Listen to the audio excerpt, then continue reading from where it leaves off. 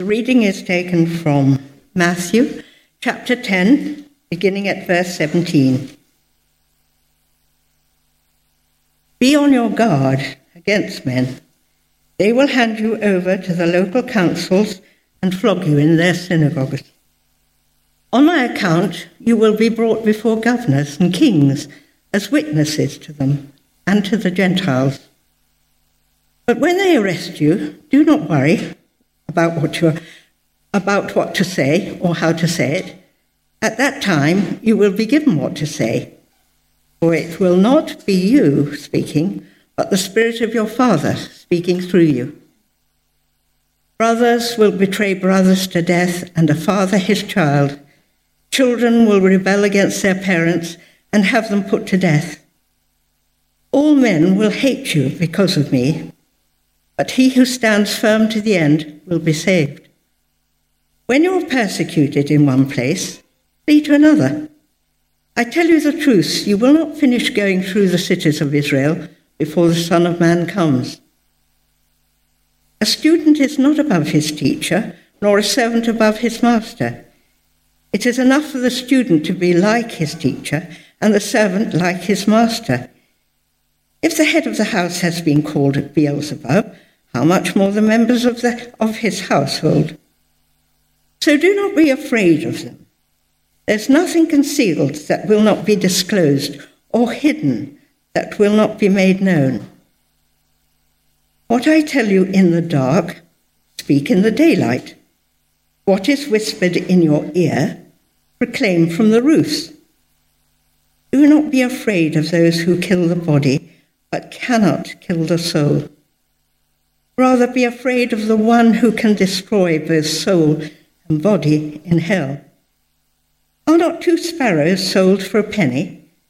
Yet not one of them will fall to the ground apart from the will of your Father. And even the very hairs of your head are all numbered. So don't be afraid. You are worth more than many sparrows. Whoever acknowledges me before men, I will also acknowledge him before my Father in heaven. But whoever disowns me before men, I will disown him before my Father in heaven. Do not suppose that I have come to bring peace to the earth. I did not come to bring peace, but a sword. For I have come to turn a man against his father, a daughter against her mother, a daughter-in-law against her mother-in-law. A man's enemies will be the members of his own household. Anyone who loves his father or mother more than me is not worthy of me. Anyone who loves his son or daughter more than me is not worthy of me. And anyone who does not take his cross and follow me is not worthy of me. Whoever finds his life will lose it, and whoever loses his life for my sake will find it. He who receives you receives me, and he who receives me receives the one who sent me. Anyone who receives a prophet because he is a prophet will receive a prophet's reward, and anyone who receives a righteous man because he is a righteous man will receive a righteous man's reward. And if anyone gives even a cup of cold water to one of these little ones because he is my disciple, I tell you the truth, he will certainly not lose his reward. This is the word of the Lord.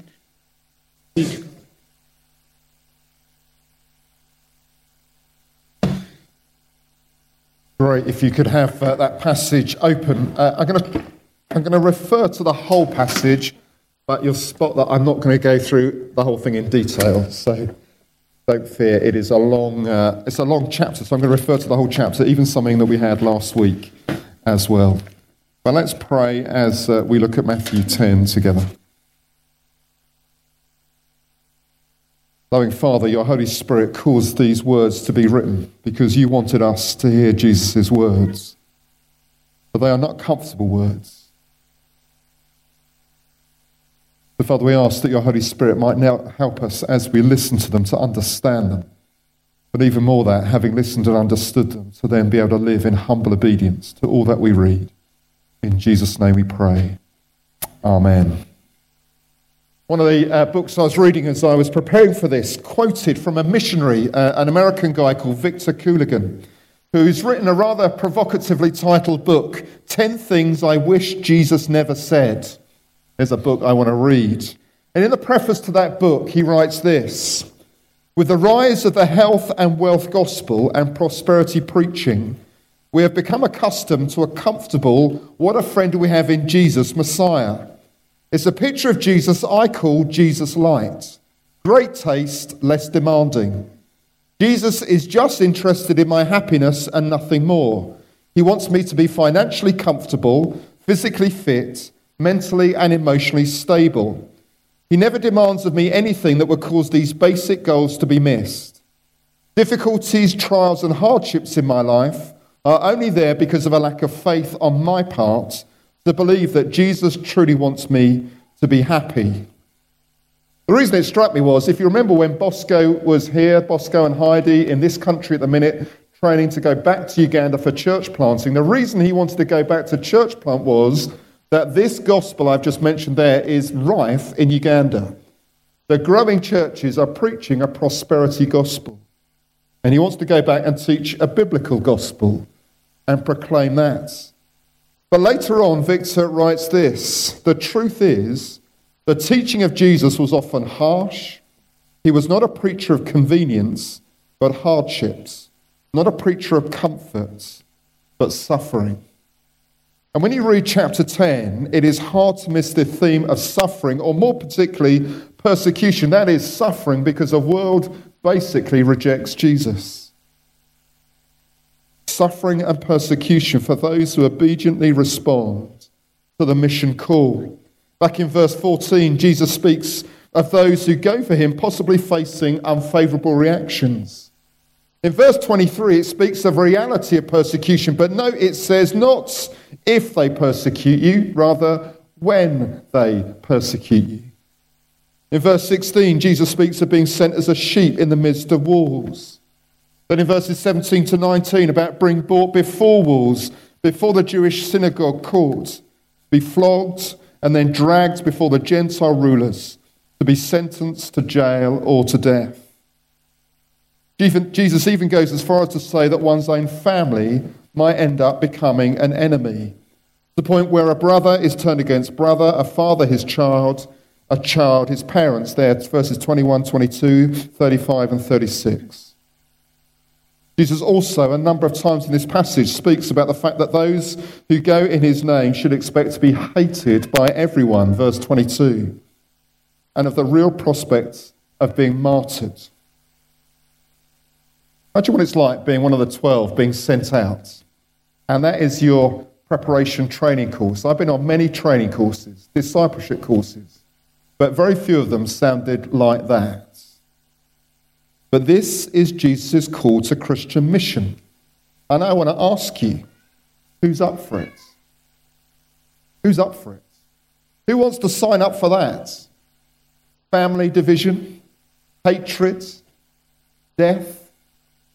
Form a queue now. Nobody's moving. Nobody's moving. That's scary. It's time we got real about what being a follower of Jesus really means. Verses 24, 25, Jesus could not be plainer. See what he says? A student is not above his teacher, nor a servant above his master.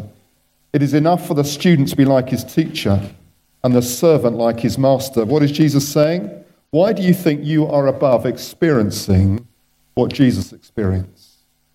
Why do you think it's any different for you? You see, on the cross, Jesus bore the punishment and suffering for our sin so that we don't have to face it. But he did not bear the suffering that we have to bear in order that we might follow him. Jesus says later on in this passage, take up your cross and follow me. To follow Christ means to follow a cross-shaped, suffering, self-sacrificing, giving our lives to death kind of life. You cannot read this passage without coming to that conclusion. And today is our Mission Pledge Sunday. when we focus on our commitment to be partners with those who are working for Christ beyond trials, some locally, as we've just heard, not forgetting Jenny up in Bradford, which is almost overseas. I mean, it's north, isn't it? Then, of course, our mission partners working overseas as well. And you see, if what Jesus describes here as the reality of mission work for those who are prepared to go for him, then surely as a church we must confess that our support of them is woefully poor and inadequate. It is woefully poor and inadequate. If this is the call they have responded to, you see, what they've responded to is not an idea of going on some exotic holiday or life experience. I've been to Belgium. It is not exotic. You see, they have given up masses to respond obediently to the call of God. Just think of Charles and Francis in Belgium. They planted a church many years ago, and it has been one struggle after another. It is hardly grown at all. The church growth amongst evangelical churches in Belgium is tiny. I have to say, going to the place where they are, it felt one of the most dead spiritual places I have ever walked into. It had a real sense of cloud and gloom about it, certainly the time that I was there. I just think Francis, 2 years ago, faced complete burnout, had to come back to the UK. In fact, BEM, the organisation they work for, it is really, really struggling big time. And in fact, Charles is having to almost run that as well as trying to run a church plant. Think of Heidi and Bosco, back in the UK, training to church plant back in Uganda. Do you remember when they were back there, they were working with street children, and when they were here a couple of weeks ago, they said their house has just been burgled by one of the kids they were helping on the streets. Just think of the Sumpters, Martin and Lynn's children going off to Nazareth. They've had a kind of comfortable academic life in one sense in Europe, but now heading to Nazareth. Children suddenly going to be the only non-Arabic speakers in an Arabic school. I think of a guy called Phil Grace. Phil and I had to share a room at university in Exeter. I met up with him for the first time in 30 years. He was at Spring Harvest. I met with him just during Easter holidays. He was always quiet, but it was like someone had removed him from within his body. He's been a missionary in Morocco, working amongst Muslims. It's all been underground because he'd have been arrested and put in jail or thrown out of the country. Well, eventually he was arrested and thrown out of the country. Suddenly him and the family all had to go. And instead of great stories of what amazing things God had done, and it wasn't that God hadn't done anything, but he looked back and just wondered what it had all been for. Been there 15 years. Like someone had just sucked the life out of him. It had been incredibly hard, and he found the thing of coming home incredibly hard. See, these people have heard the call. They've become the answer to the call at the end of chapter 9. Ask the Lord of the harvest, therefore, to send out workers into his harvest field. They've done so willingly. They've faced the cost, the enormous personal cost. In so many ways, they've set aside a lot of comforts and security that we take for granted every day. And I want to suggest to you, and especially to myself, that we owe it to them to take seriously our support of them as our mission partners. That is the heart of this passage. What should our godly response be? And I want to suggest two things, one much longer than the other one. The first is this: gospel goers depend on gospel givers. Gospel goers depend on gospel givers. To say gospel goers are those who willingly head off, leaving behind security and comfort of home, and they depend on God's providential provision through Christian giving and hospitality. The Jeromas depend totally on the giving of churches in order for them to be able to put food and drink on the table every day and do what they do. Heidi and Bosco do exactly the same. At the minute, I know the Jeromas, the amount that churches give them does not actually cover what it costs them to live every day. They're having to delve into some savings they've got squirreled away somewhere, just to do what they need to do each and every day. I notice this passage speaks to us about both the goers and the givers. The goers back in verse 9, these are the disciples at this point, being told to go off. They're being told to go and to take nothing with them. That is, part of going is to live a dependent life, to depend on God's provision through other people. That is part of the cost of being a goer. But also there are givers, those who welcome the goers into their homes, who provide the food and the lodging, travel expenses. These are the people who this passage describes, verse 11, as worthy, because they make it possible for the goers to go and do their mission work. Now, some of us may end up going on the mission field. And I want to say this to you very straight. Every single one of us here needs to ask God and to listen carefully. Do you want me to be a goer? Do you want me to be a goer, Lord? To leave the security of home, job, and even family. Maybe somewhere else in the UK, maybe beyond the UK. And I want to ask you, are you listening? I find it very striking that at the end of chapter 9, Jesus tells the disciples to ask God to send out workers into the harvest field. And then what happens in verse 1 of chapter 10? What happens in verse 1 of chapter 10? He sends them out. You see, he tells them in the last verse of chapter 9 to pray that God would send people out. And then what happens in verse 1 of chapter 10? They get sent out. You see it? Pray for God to send out workers, and then listen, because you may be the one that you are praying for. Don't pray expecting he's going to send somebody else. Pray anticipating he may well send you too. And don't think, oh, I'm not the going type. Well, Matthew goes on to list here in verses 2 to 4 all of the disciples. Why? Because none of them are the going type. They're fishermen, tax collectors. They're not the going type. They're ordinary blokes. God does not send the going type. He sends those whom he's chosen, those who are willing to listen to his call. Guy and Becky Martin Scott heading to theological college this September. Maisie out there in the car park doing washing cars. And please, if you've not had your car washed and you're staying around for coffee, she's washing cars with her mum and dad and other members of the youth group because she's taken a year out to go and serve God in Zimbabwe for the next year and needs to raise the money to do it. Heidi, before she went out to Uganda, was a teacher at Queen's. Philip Sumter, an academic theologian. I've told some of you before that in my last church we supported a couple who worked in a remote mountain village in Kenya amongst hunter-gatherers. Yes, I went to visit them, and really they caught their food with poison arrows and bows. And they were out spreading the gospel village to village on these mountaintops that it took 3 to 4 hours of driving to get to every time they went up there.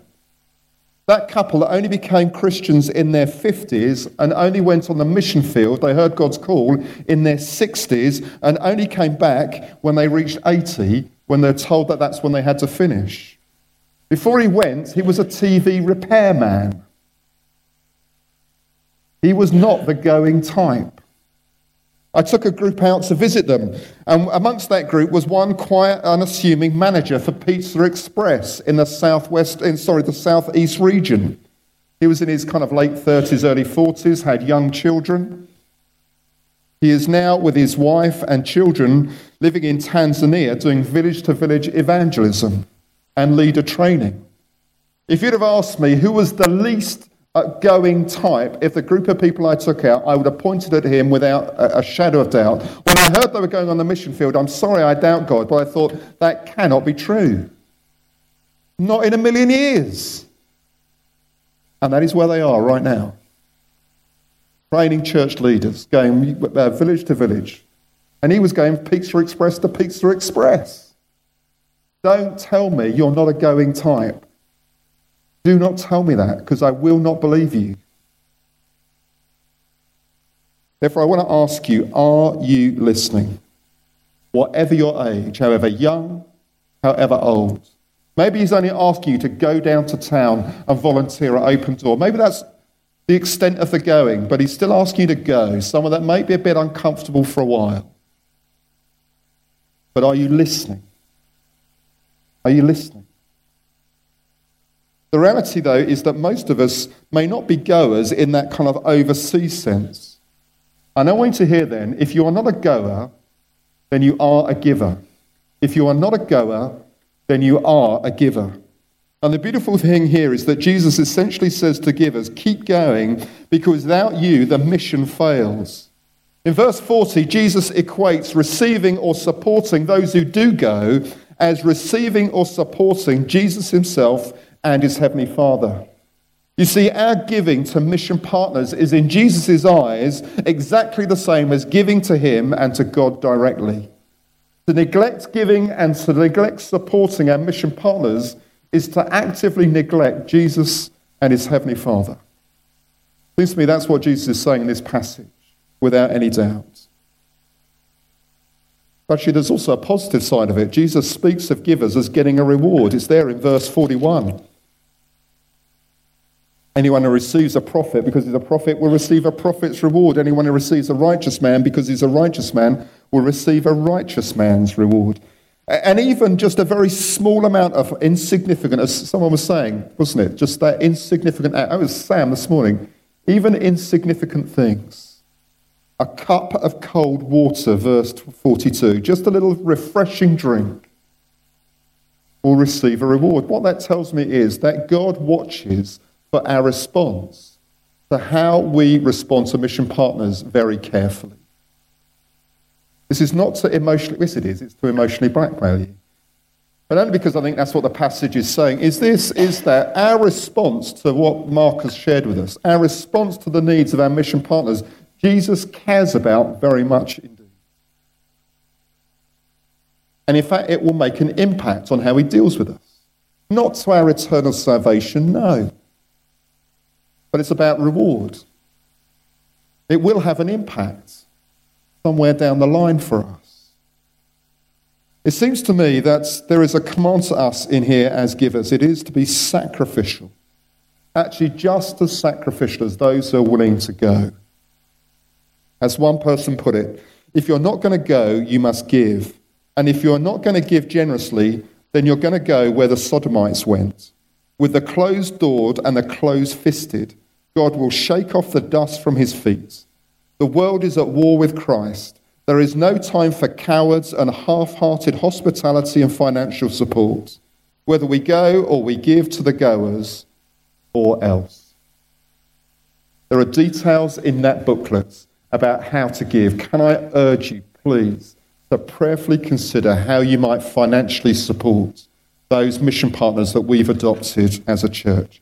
Secondly, and much more quickly, gospel goers need gospel prayers and encouragers.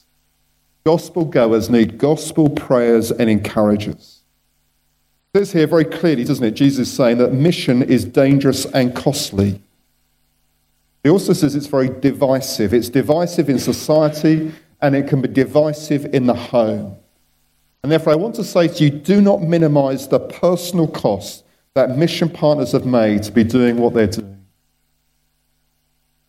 Step out in leadership always has costs. To step out, to go for Christ in other places, and often it is family that bear the cost.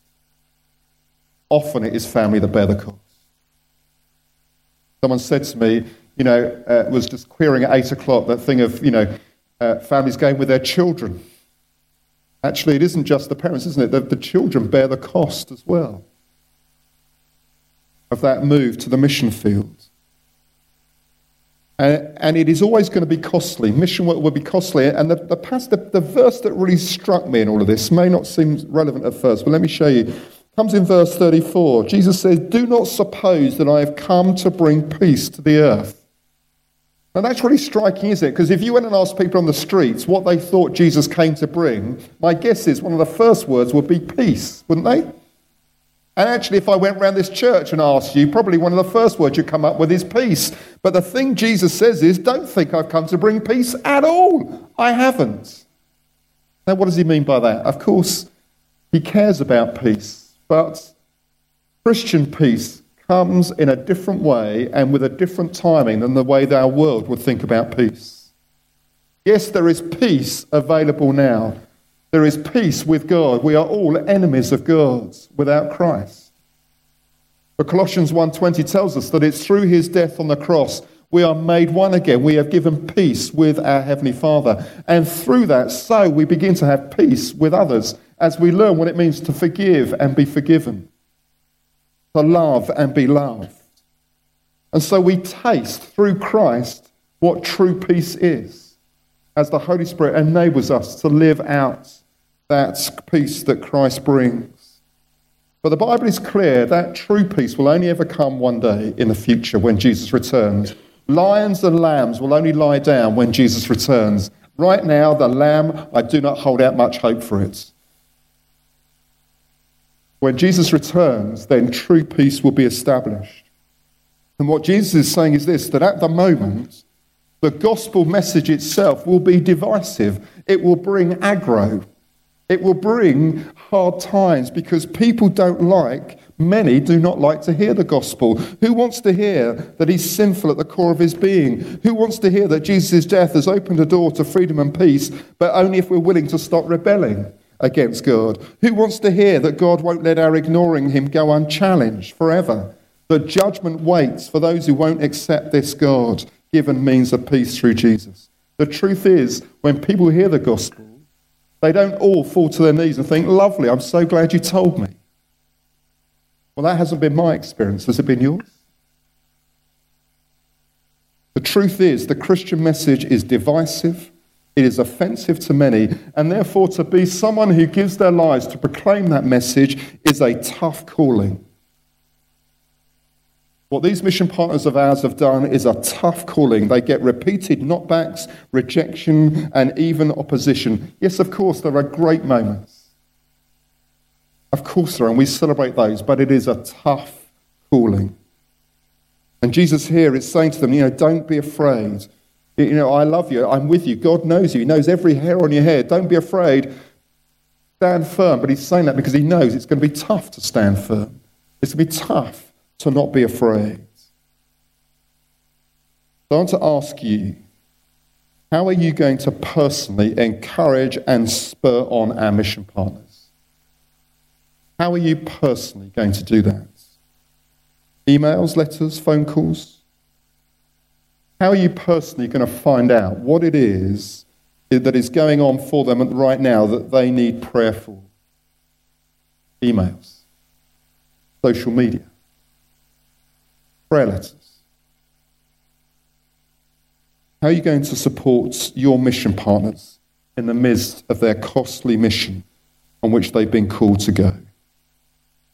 The bottom line is that whether we're a goer or a giver, the response is the same. Jesus demands a wholehearted response.